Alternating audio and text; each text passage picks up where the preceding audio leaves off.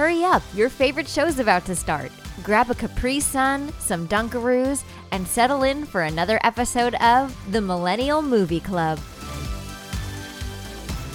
Welcome back, boys and ghouls, to another episode of Millennial Movie Club. Awkward if you're not listening to this in October. My name is Jaz Zapatos, and as most of our listeners can probably relate, I struggle with anxiety. I am medicated and loving it. That's not my fact, but it ties into the story. When I first had my first ever panic attack, as some of you might know, when you have a panic attack, symptoms can be like increased heart rate, like feeling like you're going to die, but also like tingling in the extremities. And so before I realized I was having a panic attack, I just felt like extreme tingling in my hands. Like it felt like electricity was going to shoot out of my hands. And so before I realized I was having a panic attack, my first thought was, I knew it. I'm a witch and I'm finally getting my powers. That's real. I was like, it's finally happening. So when you have a panic attack now, do you still like, well, it's kind of cool because I'm getting back to my witch roots? No, I'm just like, oh, right, my brain's broken. What could be spookier than mental health? That's what I was, because I had a fun fact, but I'm changing mine before. Great. Yeah. Speaking of mental health and panic attacks and medication and all that, the first time I had a panic attack, I was on the beach and I thought my arm was on the wrong way. Wait, what? I was like, I know I can see this.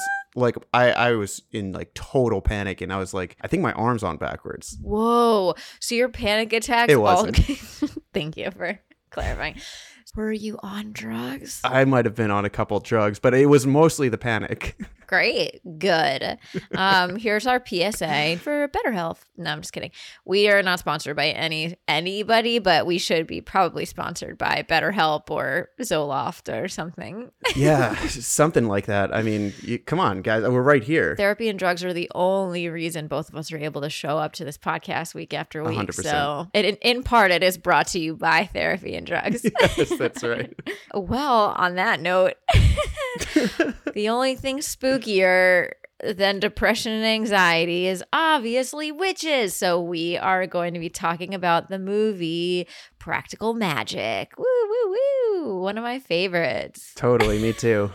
Okay, so while I am fully obsessed with this movie, Dan texted me last night mid-watch, used the word livid. He was livid watching this film. Yeah. Which leads me to believe that either you hate spooky magic stuff, which I know you don't, or you hate women.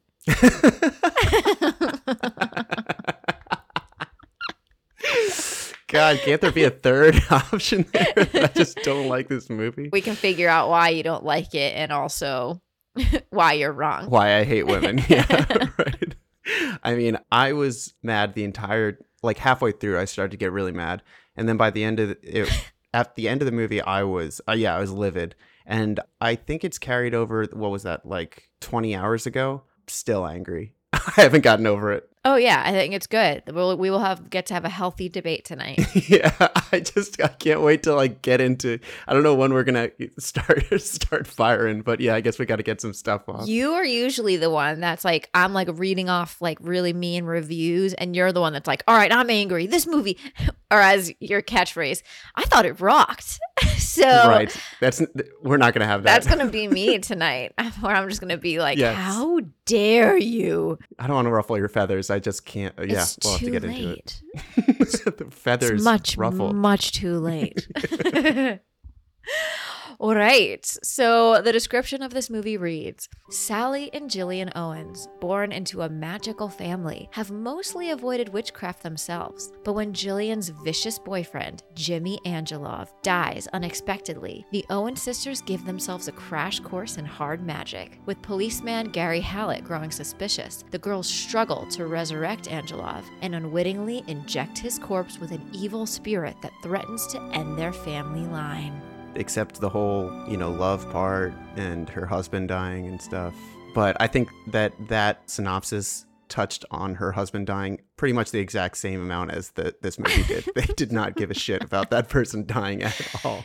His life was pure exposition. He was a sacrifice to the exposition gods of this movie. Without a doubt. Which, like, some might say, like, the men play second fiddle in this film, as they should. Maybe that's what pisses me off so much. Yeah. You're like, where's me? It's gotta be. There's no one in this movie I can relate to. Is there like an opposite? What is it? The what test is that? I think it's the Bechdel test, right? Yeah, where it's like, are there women in a scene without men, or are they in a scene alone without talking about men? Yes. Yeah, there's certain criteria. This movie hit all of them, and maybe that's why. Maybe I like him fundamentally. You felt left out. It's gotta be. So you had a bad day. You feeling left That movie would have. out. You really hate women. That song would have. If that song was made in 1997, it would have been in this movie 100%. It's true, but luckily it was not. No. And luckily we had songs in this movie written by, fun fact, Stevie Nicks, very purposely, because back in the 80s, there was a rumor that Stevie Nicks was a witch, which she never fully declined. She never shut it down. She just kind of laughed along. So there's a good chance a witch also worked on the soundtrack of this film. Yeah, there are witches all over the place here. I mean, Stevie Nicks is very witchy in like a super badass way. She's so witchy. Oh, she's rock and roll witch. Hell yeah. Speaking of witches being all over this film, fun fact. So it turns out that this production was actually cursed by a real witch. The making of Practical Magic got eerie when director Griffin Dunn hired a real witch to serve as a consultant. In return for her services, she was paid a fee and put up at a nice hotel. But the witch surprised him with a phone call in which she inexplicably demanded a percentage of the film's profits and an additional $250,000. And the producers obviously wouldn't agree to this. So the witch said she was going to put a curse on both the movie and its director. So in response, naturally, they fired her. Not in the traditional witch sense. They didn't. Because the director was so caught up in the woo-woo of it all, he went and got an exorcism because he was so scared about the curse that the witch had placed on him. Either you buy into it or you don't. I feel like it's kind of a half-assed thing. It's like, yeah, I got an exorcism, but he said he only paid like $100 for it. It's like, okay, so it can't just be like, I just what in is case. The standard exorcism run, like price-wise? I don't know. It can't be $100. I mean, you think it's more? It's got to be more. I mean, from what I see in the movie, like The Exorcist, nearly like I feel like we see a lot of exorcists die actually. So $100. That's true. Yeah, that's true. Well, it's a Hollywood exorcism. Right. Of course. Quick and dirty. Yeah. Drive-through exorcism. Speaking of other people who thought this movie was cursed, let's read some reviews. Absolutely. I can't wait. I had to find one decent review on my side. So Janet Maslin of the New York Times writes, despite a transcendentally silly storyline and a lot more frou-frou touches than the traffic will bear, it's liable to work as escapism for anyone who thinks Little Women has too much grit. Sure. Yeah, I get that. Like, it's a story about women supporting women, a sisterhood, a coven. It certainly has its frills about it, even though there are some dark themes. Yeah. I mean, my main beef maybe is that there's a lot of dark stuff in here that they didn't take seriously themselves. Like, there's a bunch of really dark moments in this where they think that her sister is going to be lost forever. And it's like, like going to do some witchy stuff to like get her out of it. It's like, wait, so do you think she's going to die? Okay, or? I can see that. Yeah, sure. I can see that. Well, we'll get to that part of the movie, but yeah. Got it. But that's my fair. Next up, our good friend, but tonight, my enemy, Roger Ebert. He's not a fan. I'll put it that way. Not a fan. He gave it 2 out of 4 stars, which is still good. No. It's not a 1. He writes, Practical Magic is too scary for children, much too scary for children, and too childish for adults. Who was it made for? On the one hand, you have cute witches making jokes about magic potions and herbal shampoos. And on the other hand, you have a kidnapping by an abusive boyfriend who dies of an overdose, but not for long. Moldy evil spirits rise up out of other people's bodies and teaspoons stir on their own. Still pending at the outcome is whether pancake flipping somehow immunizes Gary from the knell of the Death Watch beetle. Yeah, so I mean, he's just kind of like, it's silly. It is what it is. He doesn't love it, which is fine. Maybe it's just not for you, Raj. Yeah, you probably just don't understand it. You're not emotionally deep enough, I guess. Which got to be the same for me because Target audience, women who think they're witches. I am the target audience, 100%. Anyone else, like, I get it. It's a lot. oh yeah. I mean, I never thought I was a witch. Next time you have a panic attack, you might. That's a good point. Try to flip my arm back around. Next, of course, the scariest place of all is the Amazon reviews. One is douchey and one is completely bizarre. That sounds exactly what what we're looking for Yeah. in those reviews. Yeah. Pretty on brand for this section of the pod. Our first review coming from Barrett, titled Bros Get Back. He writes, guys, this movie is not great, but you'll score points with your girlfriend for watching it with her. That being said, the movie does have two redeeming qualities. Young Sandra Bullock and Nicole Kidman has bangs. What? Ugh. What's that second part? They're both completely stunning in this movie. You have to give me that. 100%. I don't know why this is the case, but I've never really found Sandra Bullock, like, she's just not for me. I just recognize her as this like really beautiful person. And in this movie, I was head over heels in love with her. Enchanting, perhaps? Oh, very enchanting. I feel like she put a spell on me in a way. You and every other dude in this film. Next review we have from a mysterious stranger titled Deteriorating Magic. He writes, I saw this movie in early January of 1999 in my suite at the Monte Carlo Hotel and Casino in Las Vegas. Whoa. Frankly, I don't understand why so many women seem to be in love with this movie. If this is what passes for female-centric today, well, so much the worse. Having said this, the movie did seem scary to me. Maybe because I watched it in a specific environment. The lampshades in my suite were black, and I had overeaten that night at the buffet. The movie helped give me indigestion and disturbed my sleep. The movie is not magical, and its characters are certainly not practical. Is he just like taking from? I think that's what happened with Ebenezer Scrooge. Like he starts seeing all those apparitions, and he's like, "Oh, Yeah. It must have been some bad gruel that I ate." He's like that buffet at the Monte Carlo Hotel and Casino. Oh, shut up! Ate too many clams, and now Fuck. what a fucking weirdo. That review was written by the dude from the Dos Equis commercials. Yes. Yeah. Yeah, that would have been way more interesting if it was The that. most interesting man in the world. Anyway. Well, I just like to say I don't align myself with all three of those bad ones. Those Okay. are not what my beef is with this movie. So you didn't watch it in your suite at the Monte Carlo Hotel and Casino? I felt like I was watching it in an opium den. That's what I felt like. I was like, what is happening here? I couldn't figure out what emotion they were trying to make me feel at any given moment. Were you on drugs? No, actually, I can't like blame it on anything else. Right. Yeah, it's just you. It's just me. Purely you. I have to live with that. So As do I now for the rest of our yeah, lives that's together. right.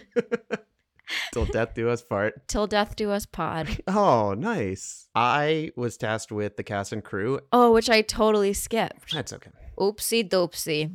So the movie was directed by Griffin Dunn. And fun fact, he is Joan Didion's nephew, which is pretty crazy. Oh, interesting. Didion. Chose Dion. Also, another weird, interesting fact, really sad fact, is his sister, Dominique Dunn, was an actress. She starred in Poltergeist. And the year it premiered in 1982, the day before Halloween, was strangled to death in West Hollywood by her ex-boyfriend. Oh, shit. And that's like a huge plot point of this film. That's like a huge theme Exactly. in here. Oh, yikes. Very sad. I know that we'll get into it, but the book seems to be, I've never read the book, but it seems to be much different than the movie. Yeah, it was definitely a departure from the book. They just like created whole new things, it seemed like. But yeah, the book is by Alice Hoffman. It's called Practical Magic. Jilly and Sally don't go to live with their aunts. There's no curse that kills their lover. So for the cast, we've got Sandy Bullock as Sally Owens. We know her from Miss Congeniality, Speed, Gravity, just America's Sweetheart. Speed 2. Speed 2.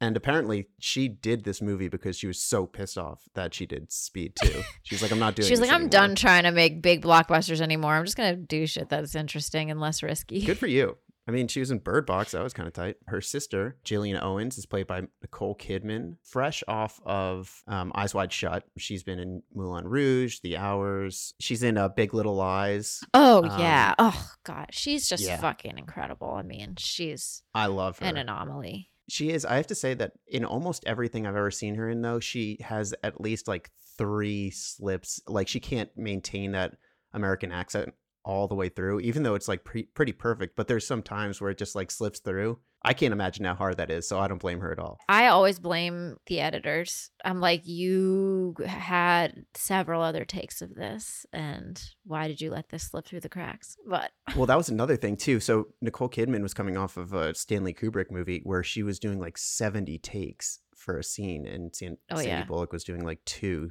or 3, so they were on kind of different schedules. Definitely different wavelengths. And then we've got the aunts, so Aunt Frances and Aunt Jet. We've got Stockard Channing. So she was in Grease as Rizzo. Yeah, she was. Of course, that's the one that you're going to gravitate towards. Naturally. Her sister, Aunt Jet, is Diane Wiest. She was in The Birdcage.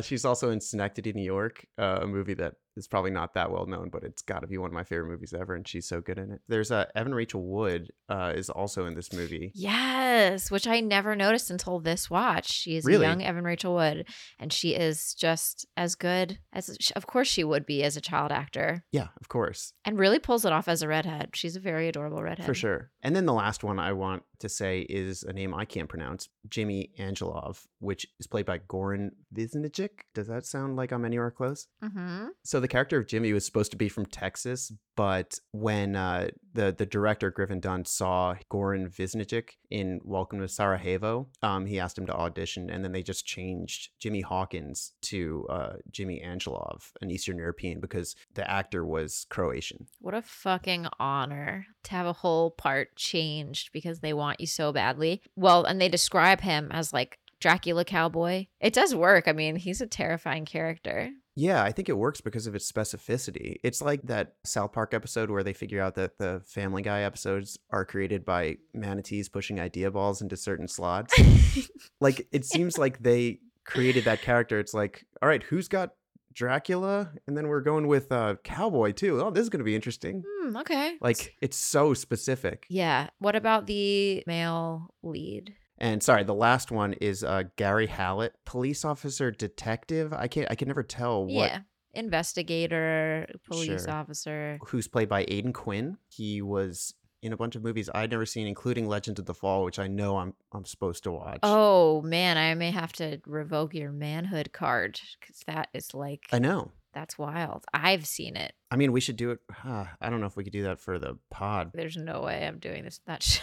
Okay. You'll see why. Okay. I don't even You'll know find anything out about why. it. Oh man, yeah. PJ and my dad are both like obsessed with that movie. Every man in my life is obsessed with that movie. Every man is obsessed with it. Yeah. I guess I should watch it. Yeah. He was in Benny and June, Desperately Seeking Susan. He was charming-ish. He has that rugged American cowboy quality, the non-vampire cowboy vibe. Earnest but rugged, just the kind of guy that you want to come step in when you're in trouble and then push you up a wall and make out with you. Sure. Yeah. Even when you were admitting to a crime. Yeah, as you're confessing murder. He cuts you off to make out. That drove me crazy. Sandra Bullock is probably like my actress icon all of my life. Like I just want to be her. So when the industry decides it needs a new Sandy Bullock, let me know.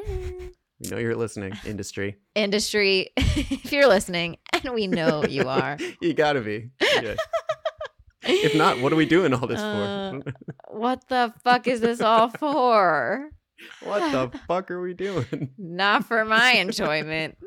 And definitely not for my health. No. So I'm giving Jazz agita talking about that I don't like this movie. So anyway, let's dive into the plot.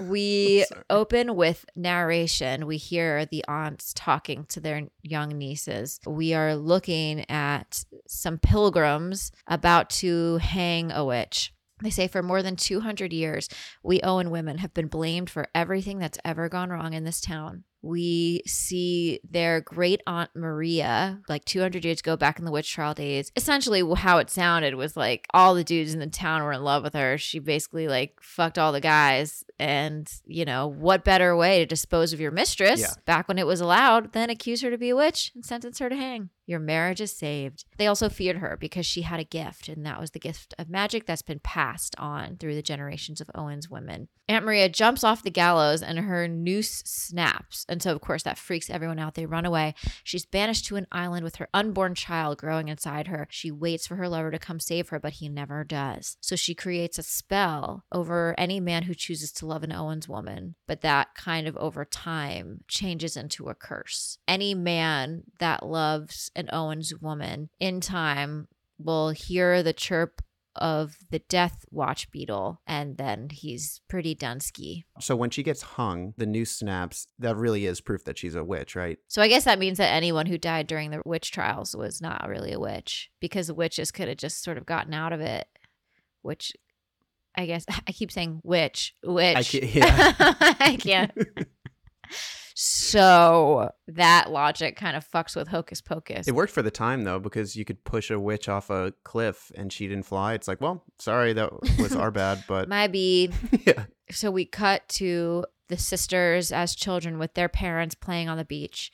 Their mother hears the chirp of the Death Watch beetle and knows that her husband is going to die soon.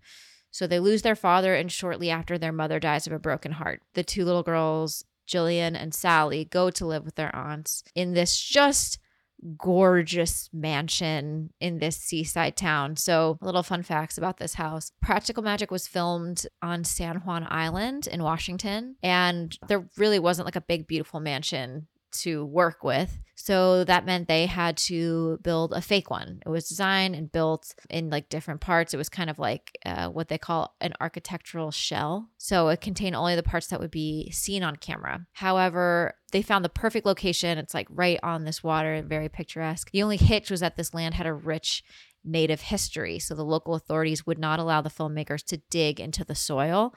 So they agreed to build the mansion on top of a platform so that the soil wouldn't be damaged. And then basically, as soon as filming was over, they had to knock it down, demolish it. Somebody who loved this movie right away and wanted to buy the mansion to live in it was Barbara Streisand. And they had to tell her, like, it's not a real house. It's so sad because, like, you have to tell Barbara Streisand, like, oh, I don't think you understand how movies work. This isn't real. Like, it's not a real house. Like, someone who's been in many, many movies. Right.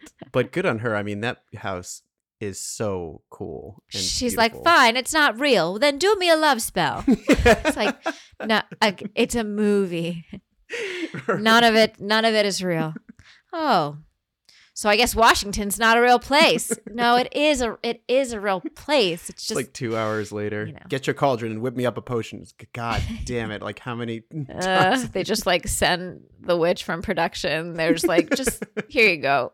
But she's going to come back for you after you don't give her $250,000. Yeah. Oh, yeah. She will curse the shit out of you. Anywho, these little girls are now living with their aunts who are very clearly witches. And they're very, they lead a very unconventional life. They're like, we eat chocolate cake for breakfast and we never bother with bedtime. Let's do spells and never do our homework, which is great, except for the fact that everyone in this town knows that they're witches and they're outsiders. So like the girls want to play with other kids in the neighborhood and they all start chanting, "Witch, witch, you're a witch! Witch, witch, you're a witch!" Yeah, those kids suck. Kids in the motherfucking 90s, man. Good thing I was never a kid in the 90s. Right. I don't remember ever being that mean. No. Somebody could call me on that. Who knows? Who among us hasn't chucked a big old stick at a witch's head or whatever? So the girls are practicing their spells when they hear a knock at the door. A woman who is super distressed comes in to pay them to do a love spell so she can have the man she's obsessed with be in love with her. And this is a much bigger part in the books where the ants are outcasts in society, but while the town publicly kind of shun them and like curse them and call them names, they are all constantly showing up. Women really are showing up at their back door in the night, heartbroken, kind of with money, begging them to do spells for them to fix something. So while they don't show it in this scene, the woman's just like, I want him to be so obsessed with me that he can't even take it, and they're like, all right, be careful what you wish for. Here's a needle, stab this pigeon in the face. Ugh. Which I have to say, there were a lot of angry reviews about that. They didn't really do it. They didn't even show it. No. But they were like, in the first 10 minutes, they stab a poor bird in the heart. I turned it off immediately. Fucking get a life. So that plot point seems great. I love that. And it's so easily accomplished. Like, why isn't that woman, unless I missed it, why isn't that woman like leading the charge against them later? Because then that would accomplish it. Yeah. Well, it's funny because the second plot point to that woman in the book is that, so she's like, I want him to want me so much he can't stand it. It's the man who's married, who she's in love with. The spell works and he's obsessed with her, but he's like so in love with her that it like completely gives her the ick. And she's like, he won't leave me alone. He won't, like, can't you turn it off? And they're like, no, that's what you wanted. So it's like, it's kind of like this thing where they all want help. They're all like, curse you for, giving me exactly what I thought I wanted. Right. It's like the be careful what you wish for thing. Like, these shoes will make you the fastest runner in the world, but you can never stop running, like in Rick and Morty. And there's always some catch. Yeah. Right. Yeah, the girls watch them like help this woman perform this spell. And they also know that their mother died of a broken heart. So young Sally that night goes into their little spell room. What would you call it? It's like a room. It's like a greenhouse with all their herbs.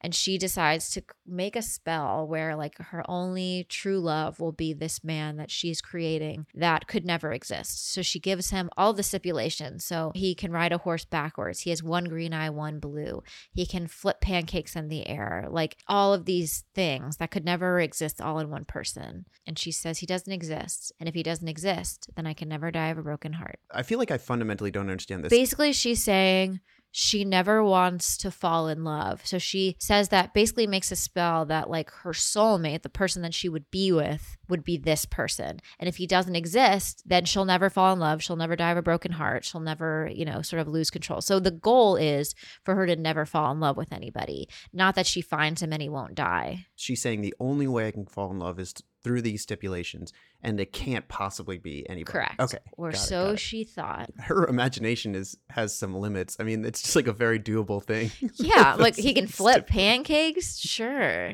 There are people with two different color eyes. I would have been like, right. He's got 3 dicks. And Anything. Yeah, literally. You could be, he's half iguana. Like you could do anything. And she's just like, well, he can sit on a horse the wrong way. But he has feet larger than size 10. It's like, I'll never find a man like that. Don't worry, I'll be alone forever. He's a man, but he loves practical magic. Yeah, that's right. That would have been a way safer bet. Well, my dude does love practical magic. He actually welled up a little bit in the eyes at some parts. So anything is possible. Anyway. We flash forward. The girls are grown into Nicole Kidman and Sandra Bullock. Nicole Kidman, or Jillian, is rambunctious. She's running away with a boyfriend. She just needs to get out of this town, and he's her ticket out. And Sandra Bullock, you can tell, is a little bit more on the introverted side. She doesn't want her sister to leave, but they swear a blood oath. Basically, they slice open their hands and press them together that Jillian will come back and they'll grow old together and they'll die at the same time. She's still at home with the aunts, or Sally is just like, all I want is a normal freaking life. She's miserable. And Jillian's out on the road sending them postcards. They're like, oh, she's in Orlando. The most exotic place they could think of. Yes, that's right. I mean, those ants are like ducks, man. Like they get let everything just roll off their back. They like kind of like it. They don't give a fuck. They are like, they're pretty ballsy, honestly. I mean, I guess they've probably just seen a lot. Yeah, because they're supposed to be really old, right? I mean, that's what I've read. Like, Yeah. they're supposed to be more than naturally old, like over 100. Right, which is I'm like how guessing. they basically designed their costumes for this film to signify like they're kind of have Right, lived through right. other eras. But, you know, she's miserable and they can tell. And suddenly Sally locks eyes with this man on the street who like works in produce and then literally could have been anyone. All I know is that he's constantly pushing fruit around on Yeah, a wheel, it's on not like like a dolly. Apple Futures or something like that. No, he's like No. carting apples around. Literally, yeah. The aunts are like, okay, you know what? Let's give this girl just a little something to be happy about. They cast a little spell, and all of a sudden, like the clock strikes, the alarm bells. That's not alarm bells. Like the church Right. bells ring. What Yeah, what they- what is it? Clock chimes. What are they? What? The chimes toll. I don't know. The bells tolls. The Yeah. bell tolls. Really good. And all of a sudden she just like stops what she's doing, runs back to the market, and they just like embrace in the street and start making out. Never said a word Nope. to each other. All of a sudden we flash forward. They have 2 daughters together and they're just living, as she says, a blissfully normal life, which is all she wanted. Those aunts really picked a winner because it seemed like she was genuinely really, really happy. They seemed to get along like peas and carrots. Honestly. And then you're like, but was it real or was it just the spell? But later we find out they were like, well, we didn't expect you to really fall in love with him. Yeah. So what was the like, spell we then? just wanted you to get some. Right. Honestly, they were like, just get some and get over yourself. You're so whiny and annoying. Get fucked. Yeah, how are we going to convince some guy to have sex with Sandra Bullock at the peak of her sexual prime? Right. We're going to have to cast a spell on him, clearly. This guy sees nothing but fruit and produce. Like, he'll never notice somebody like her. Right. There's like 40 women in town, and They most just of them cast are. they just cast a spell on him that every time he looks at her, he just sees like a large banana. He's just like,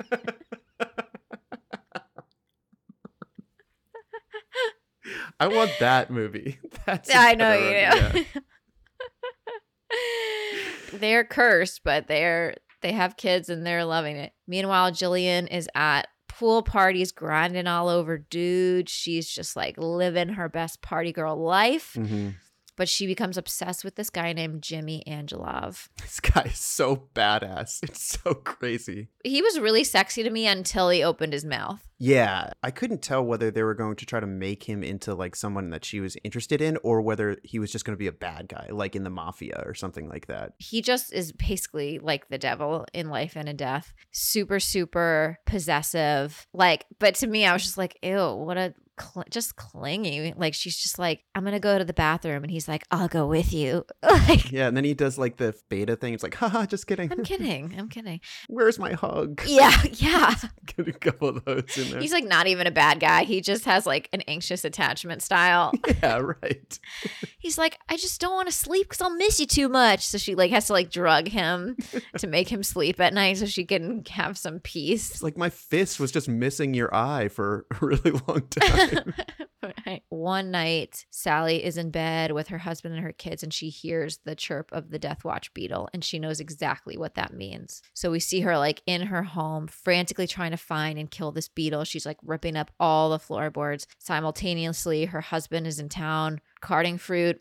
This is one criticism that I tried to stay away from most criticism to not, let it pollute my own opinion. But one of the criticisms I think was more of a question. It was like, so if she finds that beetle, is everything chill? Like, Right. There's no, we don't ever find out. Like, yeah, if- right. and honestly, I don't even know if that's true, but I think in that when you're in that place, you're so frantic. You're like, whatever I can do to make this thing stop chirping, like, it's just like a fixation on something that she can control, trying to battle something that she clearly cannot control, which is Right. this curse. And she knows like her husband's dead meat. So he gets hit by a truck. Sure does. Yeah, I didn't know that he died because they didn't show him getting hit. Yeah, he doesn't die. They just jump cut straight into While You Were Sleeping, starring Sandra Bullock. It's also like, It's like she was his wife. I mean, it is also like his profession defines him in this movie. Like they show him one other time, like chasing the kids around, but it's like he must tote produce from truck to to business like 22 hours a day because I don't even know if he has any lines. Like, I feel like he might have one line right before he gets hit by the truck, and he's just like, "I'll get you these apples, Jerry." You know, like that's literally it. oh, nuts. Which I guess is like how we're able to make applesauce. I feel like it's probably intentional so that we don't grow too attached to this dude because we have to move on fairly quickly. Too quickly. Arguably too quickly.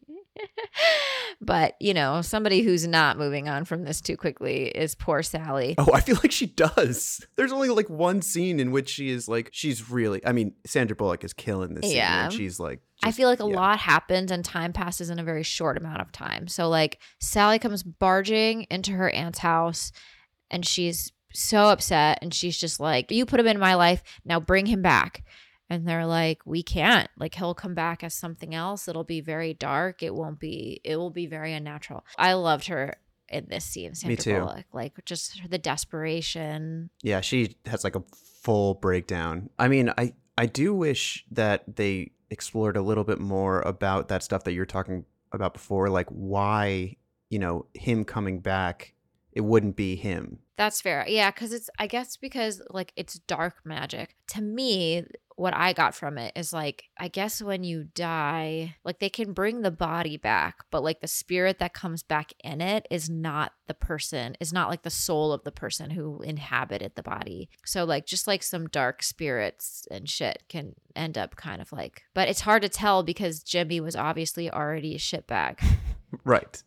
That's what I mean. Like he wasn't, maybe he became more devilish, but it would have been interesting because I think that that's one of my favorite parts of the scene where they're like, "No, he won't be the same person." And she's like, "I don't even care. Yeah, I just need this thing in my life. Like, I don't care if it's even the same person." Oh, God. Needless to say, Sally and her 2 daughters move back into the aunt's house, but she's like, "There will be no chocolate cake for breakfast. Homework will be done. We will never do magic." So she kind of like shuts off her own powers and just like wants to stay away from, she's scarred on magic. So the sisters are definitely like connected psychically. They have this bond. And so Jillian has a feeling that Sally needs her. She's with Jimmy and it's clear he's very possessive. So she puts a little something in his drink to knock him out and takes off in the car to Sally. And so the sisters are reunited again, which is good. She clearly needs it. Jillian says to Sally, "Do you forgive our mother?" And she says, "Sometimes." And she says, "Well, you'll never forgive yourself if you don't get out of bed and take care of those little girls." She's also like, "And brush your teeth. Your breath stinks." I can't even imagine. Only something you could say to your sister as she's grieving the death of her husband. Like, starting to smell like shit. Yeah, like real, like actual shit. Sally gets back out into the world. She opens up this apothecary shop that she was going to open with her husband and all, you know, all of his produce. And he would source everything. Yeah. But now they're back in this town. Her daughters are getting the same kind of like bullying that they got when they were little. The witch, you're a bitch chance. So, you know, it's tough. And Sally is clearly lonely. She wants to find love again, but she's scared. It's just an impossibility for her as she's sending this letter off to her sister about just detailing the kind of love that she wants. The phone starts ringing and she knows it's Jillian. She knows Jillian's in trouble. So she immediately leaves and goes and finds her. She finds her in a motel room, kind of beaten all the way up. Like Roger said, this is like really heavy I did not expect it to be like this. It's like really heavy shit. Oh yeah, there are adult themes in this for sure. She's trying to help Jillian escape. But of course, Jillian needs to go back into his car to get like a stone that is good luck. And Jimmy's in the car with a gun, basically takes them both hostage. The sisters use their ESP to communicate. Jilly tells Sally that she has belladonna in her purse, which is an herb you can use to make people sleep, but also with too much of it, it can poison them. Yeah, she did not add that caveat. Certainly not. At the time. No. Definitely not. This is also his greatest weakness. Like, he's supposed to be a kind of smart guy. It's like, "Hey, Jimmy, look what I've got." Yeah. He's like, "Ooh. Yum, yum." Yeah. Yum, yum. Yeah, he cannot resist tequila. So she puts this in his tequila. Dude is a total psycho, by the way. He's just like really sick and like saying all this sexual shit. Like, I'm really feeling sisters right now. And like, so he like has this skull ring and he's heating it up with a lighter and he's trying to brand Jillian with it. Eventually, they get him to drink the tequila. It's taking a while to work. They're like, why isn't he falling asleep? He like goes to take a leak. He's singing, "You Were Always on My Mind." He starts strangling Jillian to death, which now takes on a whole other meaning now that we know the director's sister was strangled to death by her boyfriend. For real. Yeah. Oof. But then all of a sudden, he just dies on top of her. Jillian gets the idea where she was like, let's just bring him to the aunt and they'll bring him back from the dead. Bingo bango. Easy. Sally's like, no, he'll come back as something dark and unnatural. And she's like, he already is dark and unnatural. We get back to the house and the aunts are not there, but they decide to do the casting themselves. Neither one of them is very practiced in magic, mind you. No. And I mean, Sally kind of avoided witchcraft, but Jilly didn't. But she clearly, I mean, I guess she didn't avoid it, but she clearly did no research during her whole life about not only witchcraft, just like how to read recipes in general. Yeah, like they make it clear that Sally is really gifted with the craft, but Jillian not so much. They're like, you have your own gifts, Jillian. ...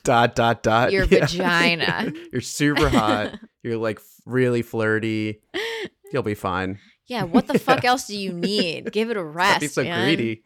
Yeah. They're doing the casting themselves, you know, kind of shoddy work. And then suddenly his eyes pop open and he starts choking Jillian again. It's like, I want you to be my wife. And Sally smashes him in the head with a frying pan. So he's like, they kill him, they revive him, they kill him again. I don't know what they expected. I don't either. He was trying to kill you in life. Like, what did he? You had to kill him in self-defense.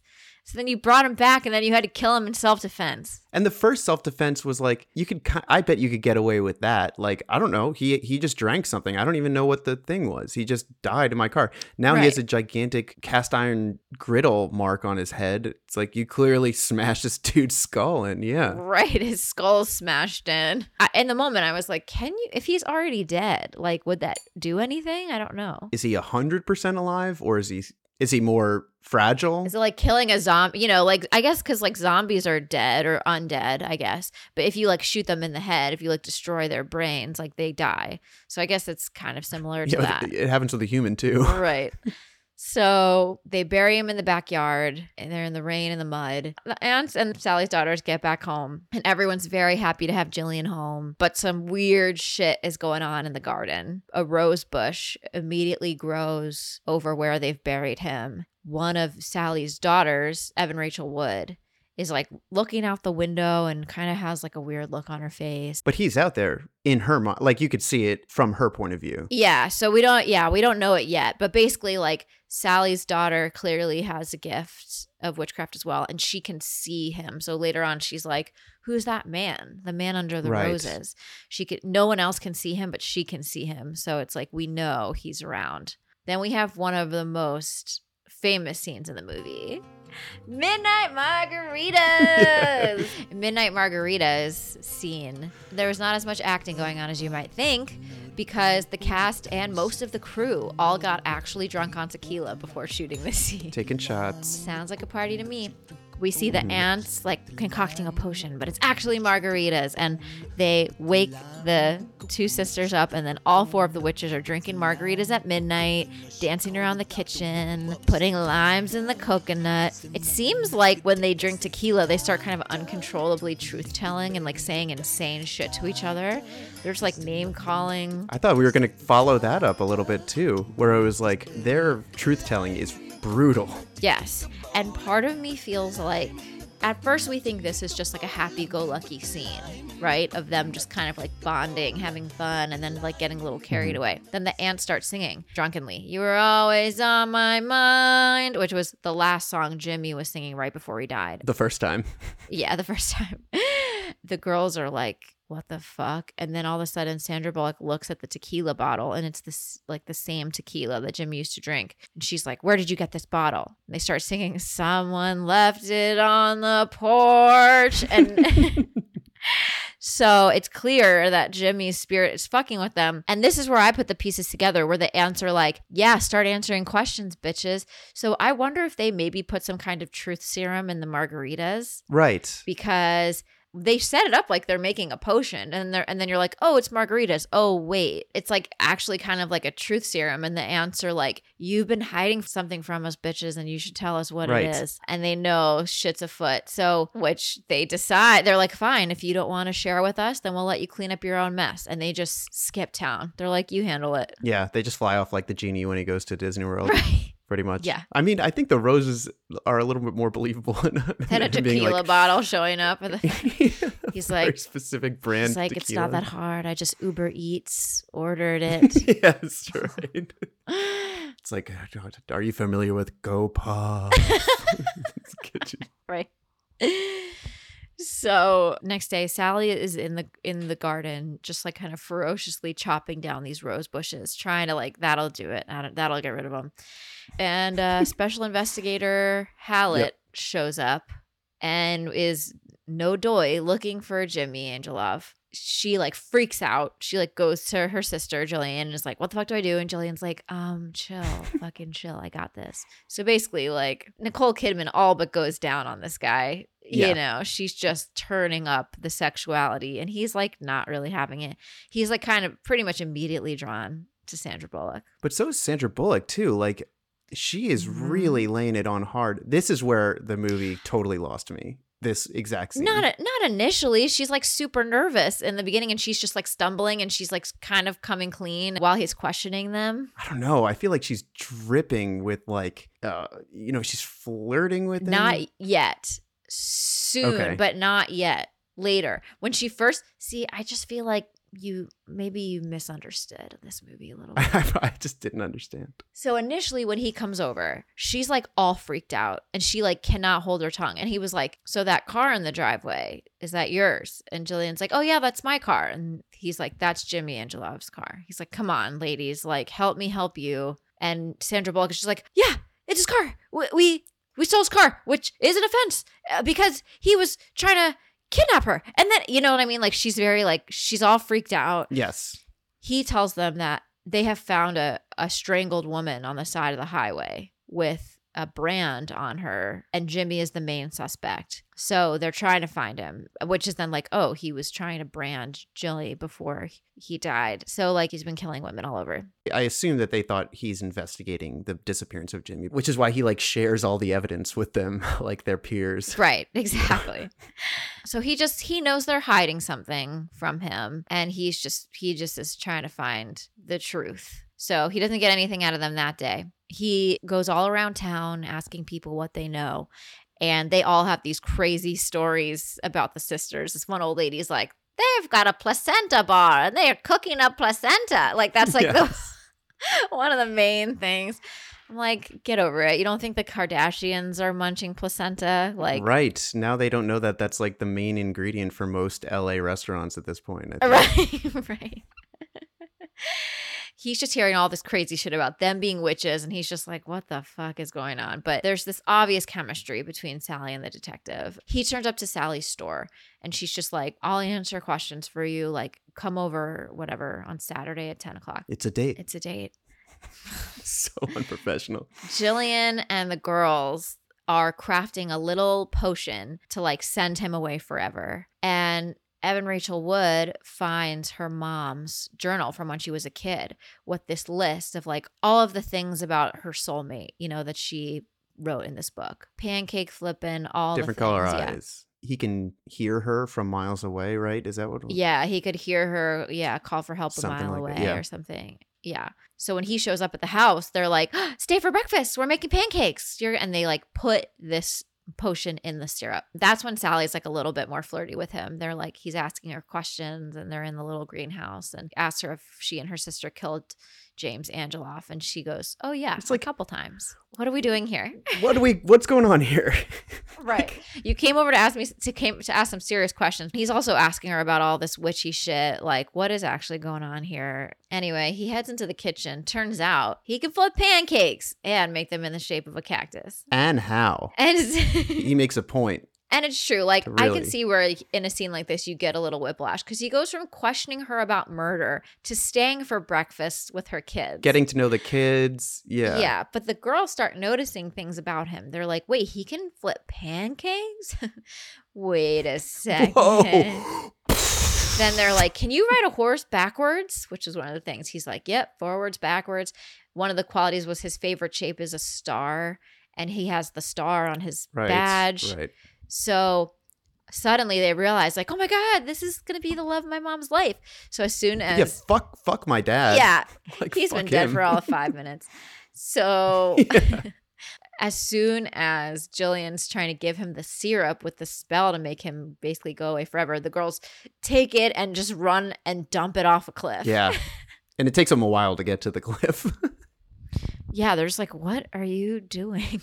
Suddenly, a frog. Like, one of the things that, like, is a sign that Jimmy's spirit is around is, like, frogs are turning up everywhere. But this is the first time we know that. This is the first time we see it. There's a huge frog, really loud frog, and it just, like, burps up Jimmy's ring. There's a frog, and everyone stops the conversation and is like, wait, what the fuck is that? Yeah. And they just all go around the frog. It's just super loud, and they're just like, oh, it's cute. Nature. And it just literally burps up this skull ring. And he's just like, the fuck are you playing at? Right. He's just like, you girls better lawyer all the way up. Yeah, but I'll see you tomorrow. Like, Yeah. for a date. I mean, Yeah. it is one of those things where it's like that frog, like, bleh, like up this huge ring. And then he's like, oh man, you guys are really pulling my leg. It's like, in what way could they have Yeah. engineered that Yeah, to like happen? they're fucking with him. Right. How are you orchestrating that frog Well, to be like, Nicole Kidman says something. Nicole Kidman even says something like, oh, I've been looking for that. Yeah, we like, it's like one of his tricks. Oh, yeah. He's like, so you're doing training that. frogs to just like dangle evidence in front of me? You fucking weirdos. Yeah. Anyway, so Jillian and Sally get in this big fight. And she's just like, I'm always cleaning up your messes. And then Jillian's like, you're wasting your gifts. We're never going to be normal. Her literal messes. I mean, she's just like, She literally just smashing smashes everything on the plates floor. and everything. Yeah. Yeah. And Sally's like, I'm done with this. Like, I'm over this. I can't handle this. So she runs after Gary back to his hotel and to tell him the truth. The Hotel du Mont or whatever that place is that Amazon reviewer was from. The What Monte was it? Carlo Hotel and Casino. Yeah. Black Yeah, lampshades, the whole full buffet. Frog legs. fat clams. She's like, first of all, how did you find us? And it's because he found the letter that she wrote to her sister about being lonely and the kind of love she wants. And clearly he's read it many, many times. Thousands. Thousands. He's trying to get her to confess to murder. And he's like, look, I'll do anything I can to keep you out of harm's way. And then they just start going at it. And it's so hot. It's so hot. I love it. I love it. Okay. I don't think that I've ever had a legit spit take in my whole entire life. I swear to God, you could ask Emily. I spit my water across the room. Like, what the fuck is going on in this movie? They have magical chemistry. Like, they've had chemistry for ages already. And now they're in a hotel room and things are very intense and they're very close to each other. And just, urges take over. Sure. I mean, like, I don't care. Is he like a fucking detective? Like, he's like, okay, so now he really thinks that, after he says, I will do whatever it takes to keep you safe. All cards on the table, right? We are meant to think that he knows that she killed him, right? Basically, I mean. And then he's like, I'm just going to start hooking up with you. I mean, What's going there are larger powers at play here. You know what I mean? Like, he's literally her magical soulmate. Like, he can't, we find out later, like, that letter basically, like, led him to her. He, like, felt pulled to her. One of the stipulations was, like, he will always help her, like, stay out of harm's way. How convenient. So he's kind of, like, bound by magic to protect her, So it's like. Right. Anyway, they're kind of going at it. And then all of a sudden she sees that he has one green eye and one blue eye. And she's like, oh, fuck, I got to get the fuck out of here. Yeah. She realizes who he is. She runs home. Why is she so freaked out by this? Like, shouldn't she be psyched? Well, the whole point of this was that she would never fall in love. And so now she's like, oh, fuck, this guy exists. That means I'm going to fall in love again and he's going to die probably. Oh, okay. Because I thought for a while she was trying to fall in love again. Yeah, I mean, clearly she wanted it, but it's also like kind of not great timing.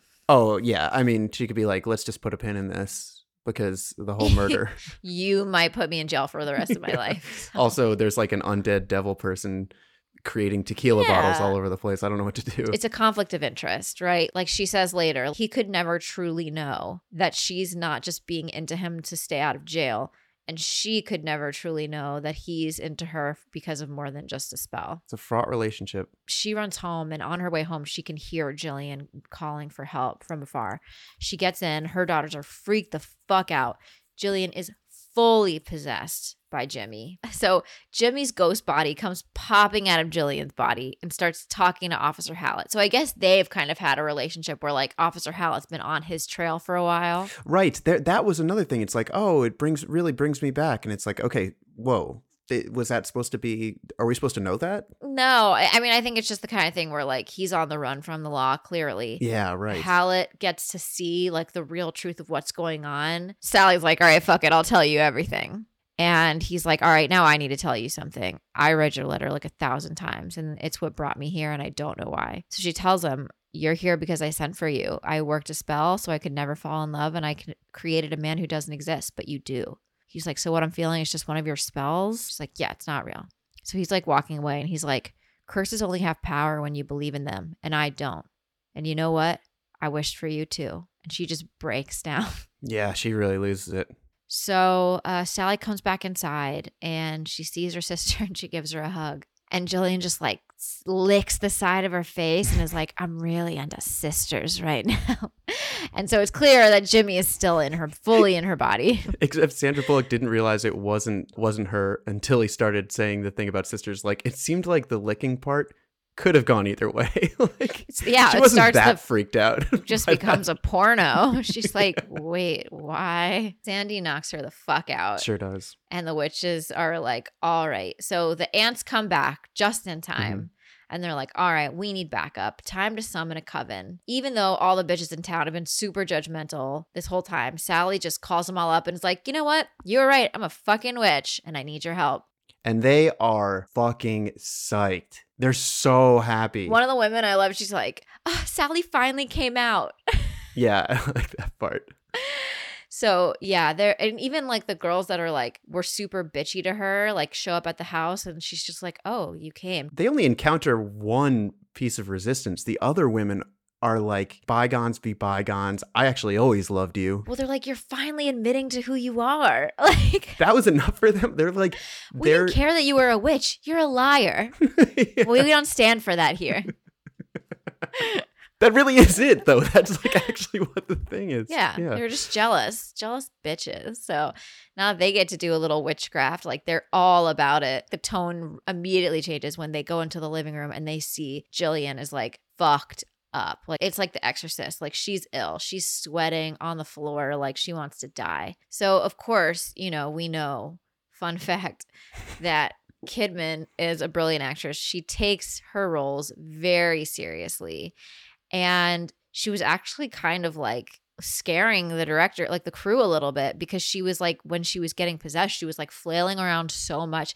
She was banging her head on the floor and they like didn't want her to hurt herself, which she was fully willing to do. So they actually had to like put rubber panels on the floor where she was laying so that she wouldn't actually like knock herself out. Dude, so metal. Bitchin'. So sorry. It's very bitchin'. Witchin'. Oh yeah, that's right. Also, like, it just seems like everyone who had to do with this movie like 100% believes in the supernatural. Like the director was talking about that, he was like her skin would go bright red from white to red to white in waves of purging. Like they thought that they were witnessing like a real exorcism, and apparently they thought that everyone heard voices talking to them during that scene. Like it was very supernatural, the filming of it. Oh God, they were like actually summoning some shit. It's crazy. That gives me the chills. Ooh, I've got goosebumpies. I knew it was gonna happen sometime this episode. I just wasn't sure when. Love it.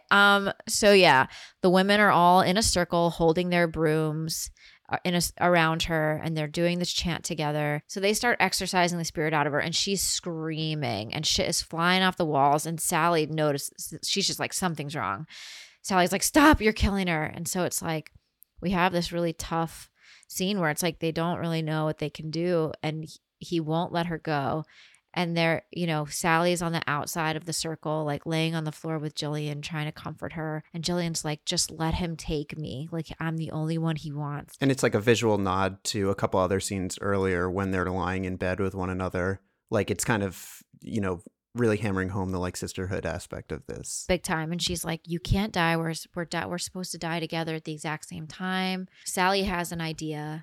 Basically, she grabs the tequila, lures Jimmy out, and then immediately cuts Jillian's hand, puts them together, combines their magic, and gets in the circle with her. And all the women hold hands and basically just blast that sucker right out of her. She was so confident in that solution. And I don't know if there's any evidence for that beforehand. No, I don't know why we thought that would work. I don't know why it does work. Because I guess Jillian doesn't really have the same gifts as she does. And so maybe it's like she needed sort of some of Sally's more powerful blood in her or something. Right. That makes sense. But basically he blasts out of her, turns into this like dust cloud. The women are just like, all right, ladies, let's clean house. And they start sweeping him with all their brooms out. And now like the Forrest Gump music is playing. Like, yeah. They're like, let's go, ladies. Let's sweep him out. Let's do what we do best. Like, it's like what's going on here? We can do it. We're good at cleaning. And they sweep his little dust cloud into the backyard. How many women does it take to clean up a mess? Depends. Yeah. That's such a good joke. Depends. It's like the punchline. I don't know what it means. Have I mentioned I'm a comedian? Well, 12 comedy points to Gryffindor, to Slytherin.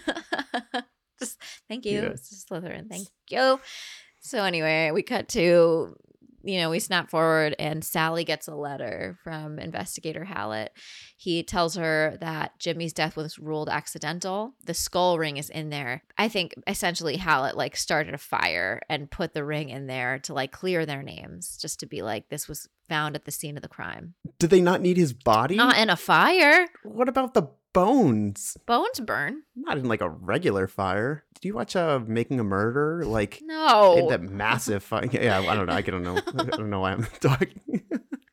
Also, why do you know that, you fucking... Because I watch all this fucked up shit. Jesus Christ. And I'm probably wrong, too, so whatever. Well, you're like, I'm making this up. I need a leg to stand on that this movie is bad. Yes. Well... I just want to, stand on clearly, that's not the logic they're working with in this film. It's just there was a fire. Sure. They find his ring at the scene of the crime. He's dead. They're good. And she's like, what would you do, Jilly? And she's like, what wouldn't I do for the right guy? It's like, all right, well. So it seems it's a pretty decent Nicole Kidman, I guess. That's really good. It seems as though she casts another spell, calling him to her. She blows a leaf into the wind. He turns up. She comes walking out of the woods to him. She is so insanely stunning. I can't get over it or stop talking about it. Yeah. And of course, the whole family of witchy women are just so happy to see her get her man. They smooch it out. Cut to Halloween. And one of the main things that we've heard a few times in this movie as people are gossiping about the witches that we take, with a grain of salt is that on Halloween, they jump off the roof and fly. But turns out they actually do. So it's Halloween. All the women in the family are up on the roof in traditional witch costumes, pointy hats with umbrellas. They jump off the roof and sail down.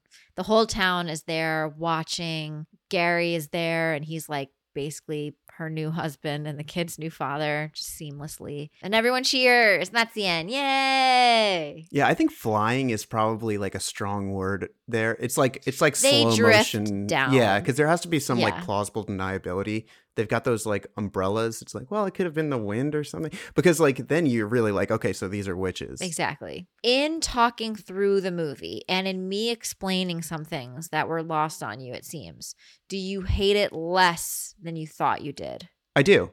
I hate it less than I thought I did. Okay, thank God. I thought that would happen. Yeah. I mean, there's parts of this movie that are good. I mean, Sandy Bullock is just to die for. She's so great, and just her acting is great.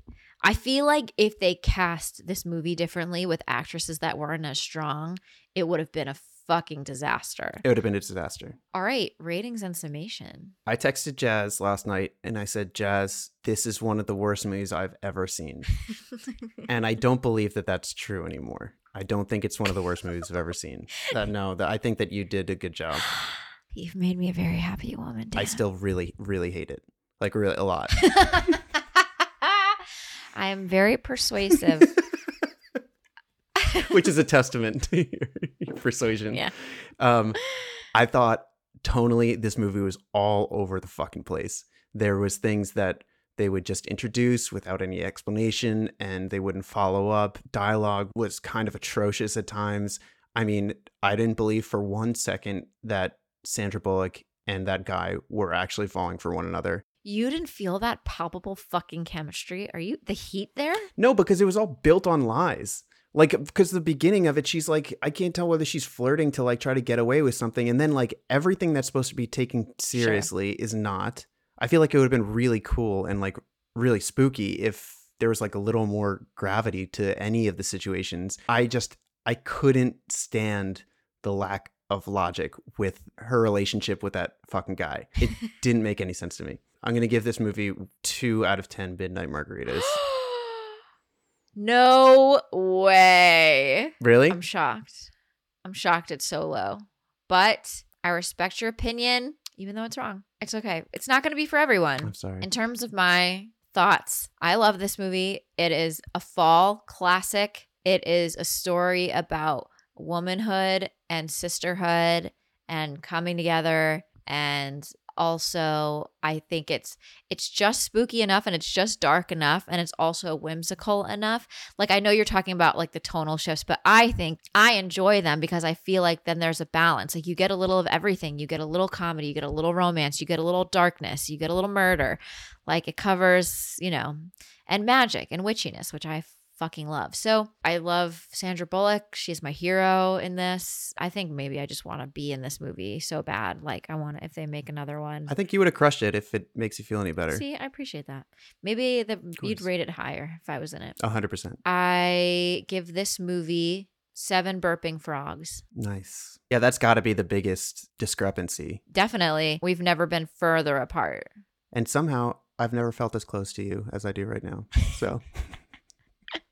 Because if we can get through this, we can get through anything. We can get through literally anything. The fact that we still like each other at the end of this. Well, because for you, like for some people, for some podcasts, they would be like debating and be like, are you fucking kidding me? But you're like for somebody who is livid and offended by this movie, you're also like the tamest, sweetest boy. No, I feel that way about, because I was like, I feel like I was being a little unreasonable at points, and you're like, and you just calmly walked me through the logic. I was like, yeah, okay, I get that. So you'd be like, well, this scene sucks because this happened, and I was just like, actually, that didn't happen.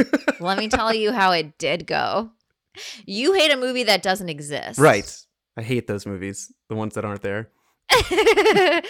So I'm just showing you the light. Maybe the next time you watch that movie with new eyes. I was seriously thinking about watching it again if I had time before this podcast, just to make sure I really did feel that way. But this is good.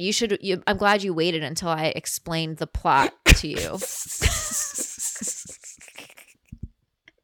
Now that you know what the movie's about, you'll probably enjoy it more. I don't like this movie. Also, maybe like some seminars on like maybe some like incel therapy. Once you start hating women a little bit more, you'll maybe like the movie more. You don't think I'm in incel therapy? Do you know me at all? This movie is like the last step in reversing incel therapy. They're like, all right, you say you don't hate women anymore. Watch Practical Magic. If you don't get angry, we release you. Yeah, I'm in like a doctor's office and they have like the Clockwork Orange things on my eyes, and I'm just watching that guy kiss Sandra Bullock, and I'm like, it doesn't make any fucking sense. Sense. Oh man. Well, I love you, buddy. I'm glad we made it through. I Love do. you I too. think This is we've reached a deeper level of co-host intimacy on this one. And I totally agree.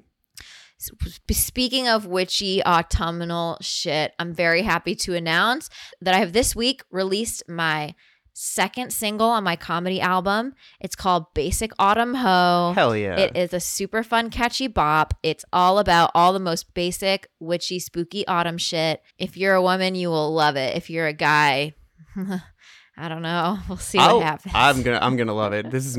I think you're gonna like. I do think you're gonna like it. I do think you are. It's a bop. Hell Go yeah. to Great. Spotify, iTunes, wherever you stream or buy your music, and look for Basic Autumn Ho. Ho spelled like ho, not like ho. What? See you next week for our last Bye. spooky episode of the season. You don't want to miss it. Bye. Thanks for listening to this episode of Millennial Movie Club. If you like what you heard, be sure to subscribe to the podcast and write us a glowing review. We are millennials. We kind of need the validation. For even more goodies, be sure to follow Millennial Movie Club on TikTok and Instagram. Later Later days. days.